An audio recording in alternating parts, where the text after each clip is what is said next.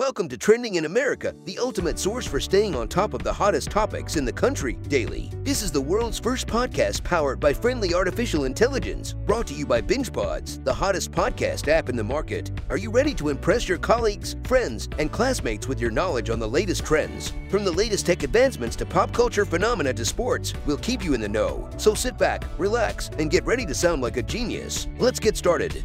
Hello, and welcome to today's podcast episode. Today, we're here to discuss a very concerning topic that has recently come to light. Actor Bruce Willis, known for his iconic roles in movies like Die Hard and The Sixth Sense, has been diagnosed with frontotemporal dementia. This diagnosis comes after Willis's previous diagnosis of aphasia last spring. Frontotemporal dementia is a type of dementia that causes nerve damage in the frontal and temporal lobes of the brain, resulting in a loss of function in those areas. This can lead to a range of symptoms, including challenges with communication, motor function, and movement, which can be classified as Lou Gehrig's disease, also known as ALS. For Willis, this diagnosis is particularly concerning as he is only in his 60s. Typically, the onset of symptoms for FTD begins before the age of 65, but it can occur later as well. The disease can also disrupt motor function and movement, leading to a decline in a person's quality of life. Unfortunately, FTD is not curable, and it eventually gets worse with time. While there are medications available to help relieve symptoms, they are not effective in stopping the progression of the disease. Additionally, about 30% of people with frontotemporal degeneration inherit the disease, and there are no known risk factors. This news is undoubtedly heartbreaking for Willis's family and loved ones. It is also concerning for anyone who may be at risk for developing frontotemporal dementia.